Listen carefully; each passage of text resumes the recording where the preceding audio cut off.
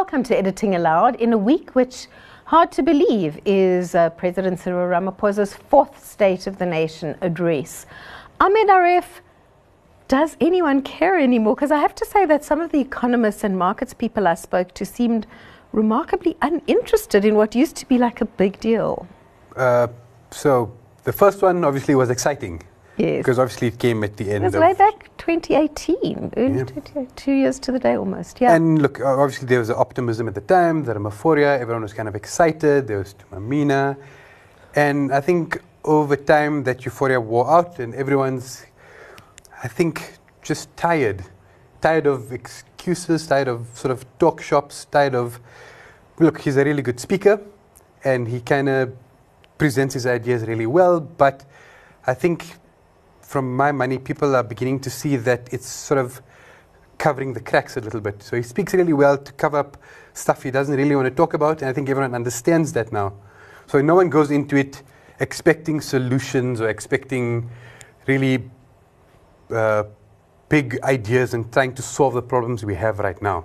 So it's not, I mean, Claudia, does anyone look to this for policy anymore?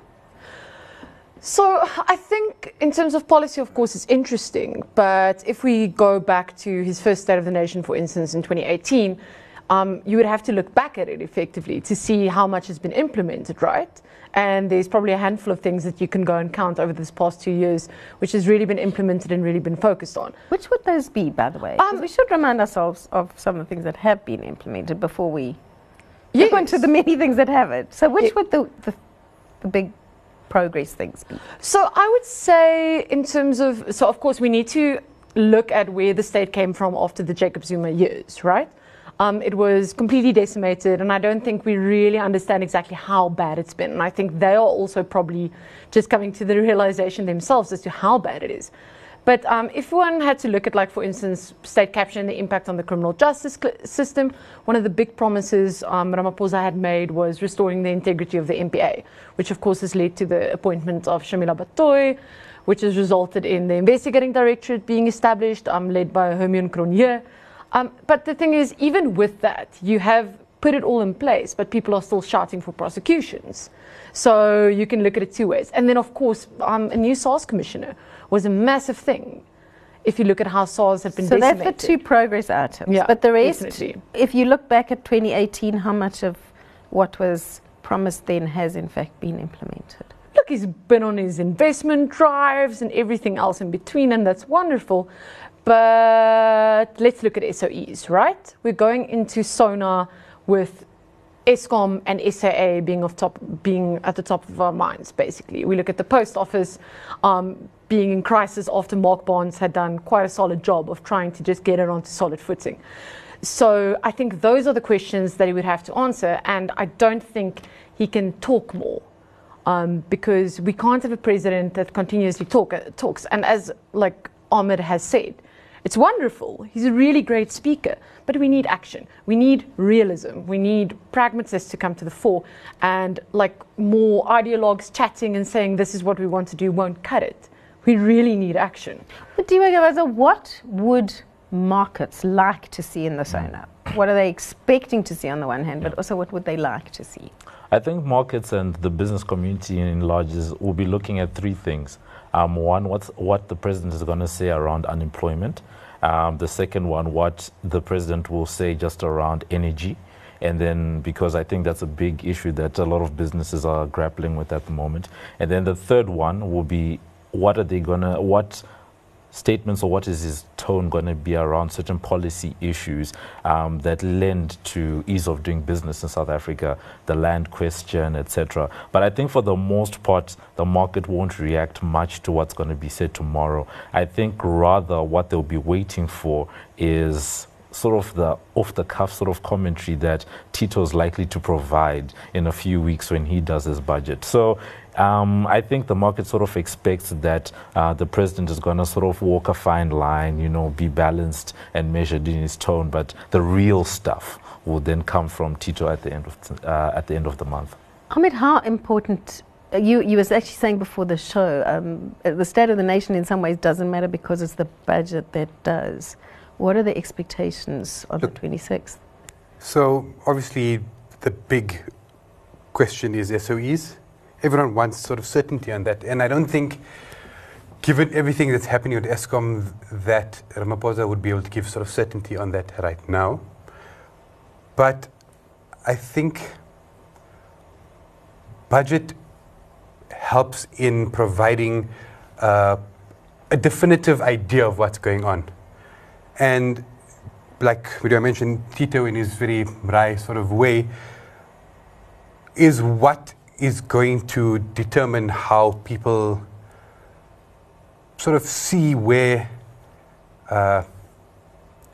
there's action. I suppose basically it's about where's the money going to be. Yeah, when you look at the money flows, then that's much more real in some ways than any policy announcements that might be made. But you mentioned the Eskom issue. You've been actually leading on Business Day's front page all week with this apparent compact between COSATU, business government, about a debt restructuring for Eskom. Now, it seems actually today that it's not such a compact after all. I mean, is this thing going to happen, and what is it supposed to be, even if it does? So I think, obviously, what Ramaphosa is good at is bringing different people together and trying to come up with a solution. Obviously, I think he's sort of seeing this COSATU thing as a springboard, and I think the presidency is seeing it in that way. I think the fear from everyone was that it'll be a wholesale implementation of the COSATU plan, which was 250 billion of PIC money. Everyone was worried that it would be the 250 billion plan, and you think it's not going to be in that form? Well, at least COSATU says it's not going to be in that form anymore. They're saying they're going to need to talk to their members and discuss what it actually needs to be. Because aside from business and other politicians kind of reacting with a bit of fear over that this would eventually lead to prescribed assets, COSATU itself is saying our own members are actually also showing a bit of uncertainty around this, because it does involve their money as well. And we need to be certain that Eskom is not going to be the same Eskom that it was for the last 10 years. And Hilary, if I can just add on to what Ahmed had said here also, it seems like from the lead on Business Day written by Carol Payton, of course, who has been leading on the story, one of the big issues for COSATU also, just in terms of consultation, as Ahmed had now spoken about, that they had to actually, they legitimately have to get their members on board, is the fact that FEDUSA is not on board with this. And they said it there's lack. Which is the second largest. Yes, trade union federation in the country. And they had rejected using the government employees' pension funds money to do this. So it seems like they kind of almost jumped the gun on this. Mm-hmm. I think also to a large extent it's because the initial idea was SONA's happening, we need something. And I think they're in a position where any plan is a viable plan. Let's discuss it and let's see if it works. But clearly it hasn't. But also, we have to remember what happened with Tito's plan. He said it, everybody was up in arms about it. It was a discussion point eventually, because how much of many of those reforms have truly been taken on board?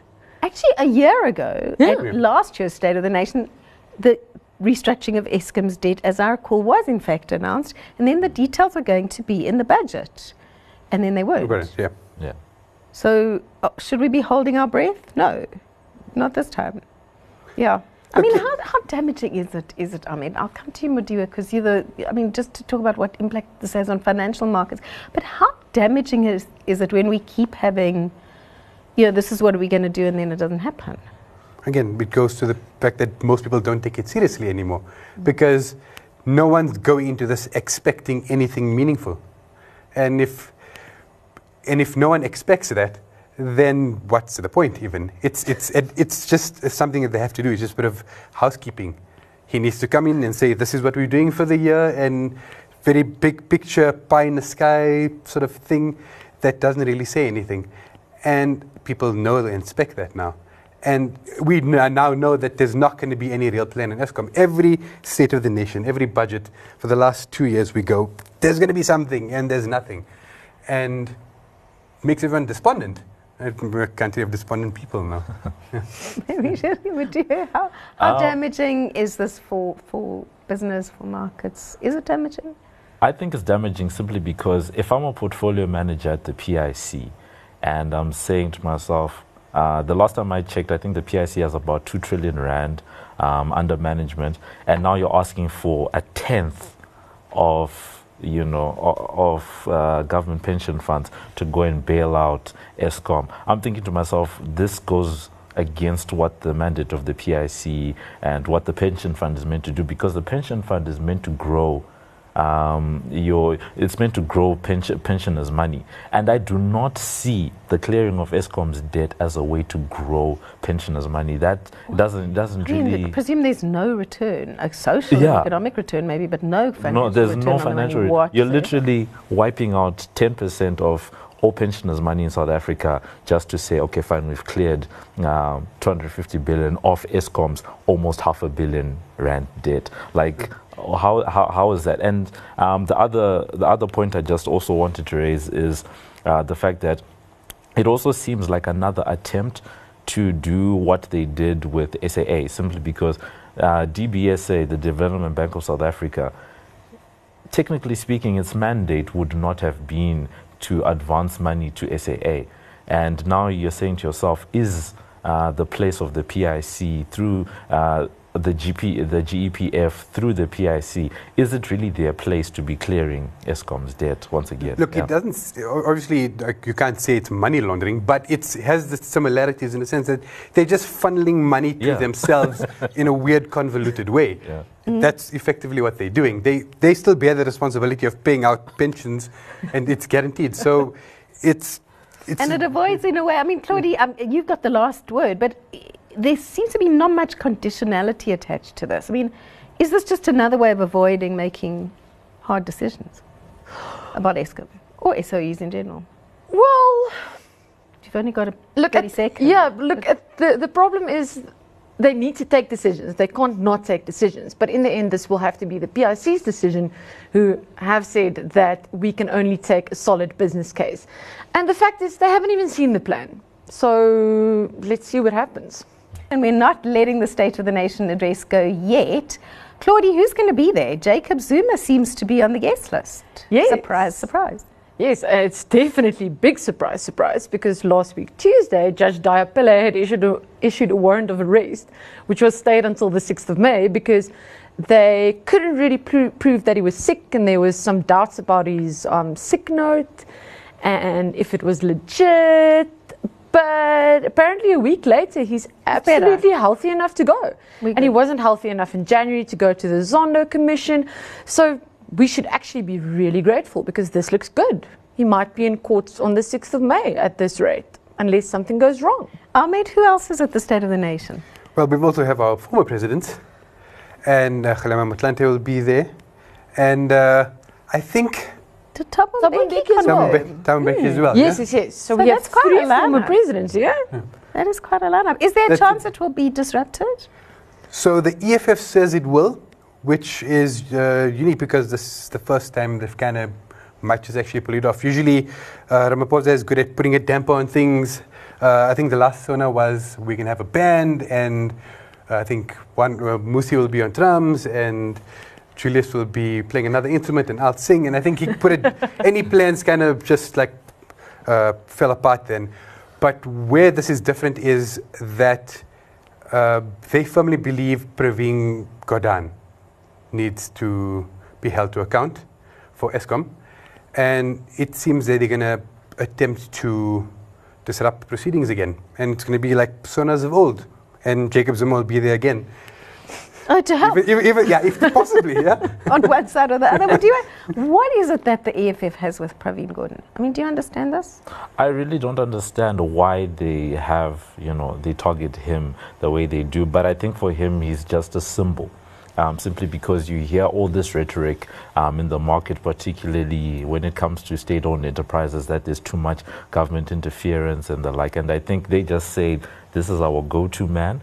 Because, for example, I think over the last couple of years, when it comes to Eskom press conferences, for example, nothing used to happen at Eskom without Pravin being there. So I think they felt like if you really want the answers to some of these state-owned enterprise, particularly Eskom, then Pravin is your man. And if you want something to go through, then he's the person you either need to be friends with or to attack.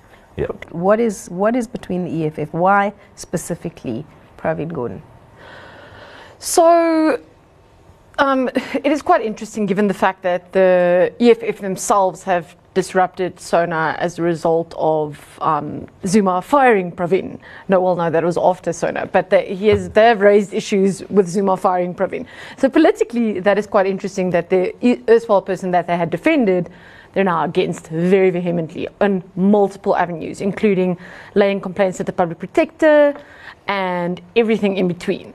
But with Pravin Gordhan specifically, I do think one, in terms of the EFF, of course, you can look at the bigger political picture, in terms of Pravin being at SOEs, the cleanup man, all is well. But Pravin was also SARS commissioner. And there's a in tax general, angle there somewhere. Yes, there's a tax angle somewhere. But on the subject of Pravin Gordhan, and in fact, all his colleagues, we've had this bizarre sight with the South African Airways Business Rescue, where the business rescue practitioner does what he says he needs to do to salvage what's left of the airline. Pravin Gordhan says, no, we don't like your decisions about routes. Cyril Ramaphosa says, no, we don't like it either. The tourism minister says, no, this is bad news. Gwede Mantashe, the minerals and energy manager, says, shut the thing down and fly Safi, basically. Yeah. What kind of politics is this, Ahmed, around the business rescue? So look, Pravin, I think, has this firm belief that these things can be rescued, they need to be saved, we need to keep them going strong. I mean, before it underwent business rescue, he was the one who says, we need to support SAA, we need to fly SAA, we need to keep it. Look, seems like nobody is. But nobody is. Obviously, those images of like planes with no one sitting in it. And I doubt if they had that many routes, there would be people sitting on it. And the reality is, I find it sometimes hard to understand because I always think that he has a very astute sort of business-minded way of looking at things. And I think there's a conflict here in the sense that I would have thought they would be on board with something like this. One of the theories being posited is that government actually is kind of happy with this, but they have to put a front and say, oh, this is really bad, and you're cutting routes, and people are going to lose jobs. But secretly, they're like, thank God this is happening, and we don't have to bear the responsibility of this. Because legally, it's the business rescue practitioners completely within his scope of responsibility. Once the process is there, they say, we are doing X, Y, and Z. This is how we feel. If you're going to interfere, there's political interference, and you can't really do that because we are here to salvage this thing. And legally, is that a theory that makes sense, given the business rescue practitioners? Business rescue is a very particular legal process, isn't it? Yeah. So I see this in two ways, and on the first front, I totally agree with Ahmed, simply because I think the politics. It would be tough from a politics point of view to be in favor of what the business rescue practitioner is favoring, right? Because you've got the president is a businessman. Pravin understands, finances, all of that stuff. Pressure, They know what needs to be done, but I don't think they can be seen as proponents of those ideas, right? And I actually think that's part of the reason why they even put it into business rescue, just so that someone else would be made to make the tough decisions that they, as politicians, can't make. But the optics are a bit off, because if I'm an international investor, for example, and I want to buy into SAA, if one day they decide to privatize or whatever, I'm looking at it and I'm saying, but what is what? You've got the chairman of the ANC and the Gwede Mantashe saying, sell this thing. You've got the president saying, no, we're not in agreement with this thing. You've got the business rescue practitioner saying, no, we need to reduce the routes. But at the same time, SAA will still be technically flying these routes because Mango, which is their subsidiary, is still there. So I think the optics are wrong, but I totally agree with Ahmed that they're probably, it's probably posturing just so that they are not seen as proponents for the idea, but they understand what needs to be done at SAA. And once you're all posturing, you might as well express your view, whatever it is. Great. It puts a whole different spin on this debate that's been going on. And the business rescue practitioners' response, which was say, yeah, sure, say whatever you like, but I've just cut the roots. Yes, I'm in charge here. Look, I think it's quite politically astute, though, if that's what they're doing. Because keep your hands clean. No, we're totally against it. Don't do that. There's a whole lot of interesting issues about, you know, do we need a national airline in this shape or form, and what, I mean, if we lost SAA, would it have a real impact? Because some people have argued, yes, it would be macroeconomically significant and significant for the aviation industry. I haven't seen any evidence. Have you, Mudiwe? No. I haven't seen any evidence on my side, but I know that one of the big. I was talking to someone about this, and they highlighted the fact that the importance of SAA is not necessarily the business, is not necessarily the routes, because internationally, if SAA comes out of the picture, unfortunately, they don't have a monopoly, right? Because if SAA gets out of certain international routes, you've got British Airways, Emirates, and there are 50 airlines flying into South Africa. Right. Yeah, I discovered this the other day. Right. 50.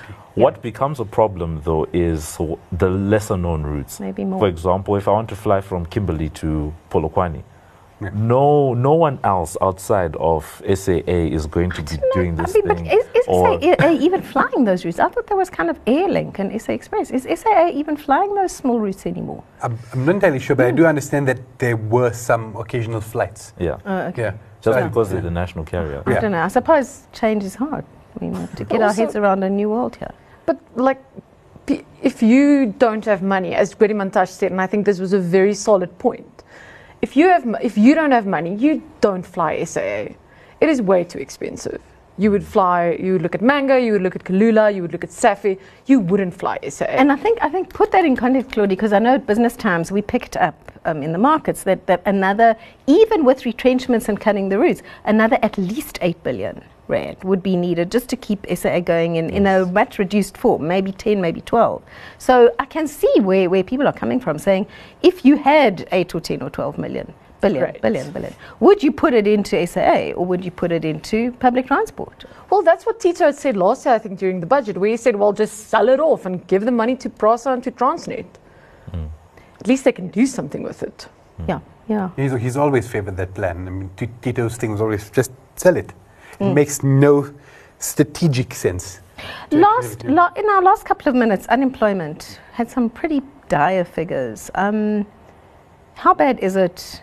How worried should we be? Are we seeing any solutions, Ahmed? So the latest figures are 29.1, which is the same as the third quarter. Why this is significant is there's usually been a bump in the fourth quarter, given Black Friday, given Christmas shopping, and there's usually a lot of contract work being done and and in that time,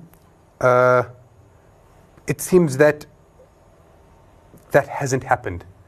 And that's pretty dire because it means that even with the minuscule bump that was there, things are just leveling out with the previous quarter. So things are actually worse than the previous quarter in that sense.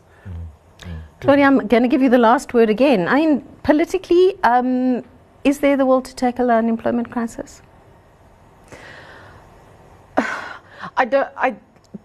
Sure, I think in their hearts and in their minds, it's absolutely there to tackle unemployment. But you cannot tackle unemployment if you don't grow the economy. It is impossible. When people don't have money, if Moody's comes and they downgrade us, it would be absolutely devastating. And then the first place where people cut, they cut, for instance, on employment which is not formal. And I don't think if they don't grow the economy that anything else will happen. And that's the real thing that they would have to do. And that's what we're looking to the State of the Nation address to try and give us some guidance on. That is all we have time for this week. But please join us again next week for another edition of Editing Aloud.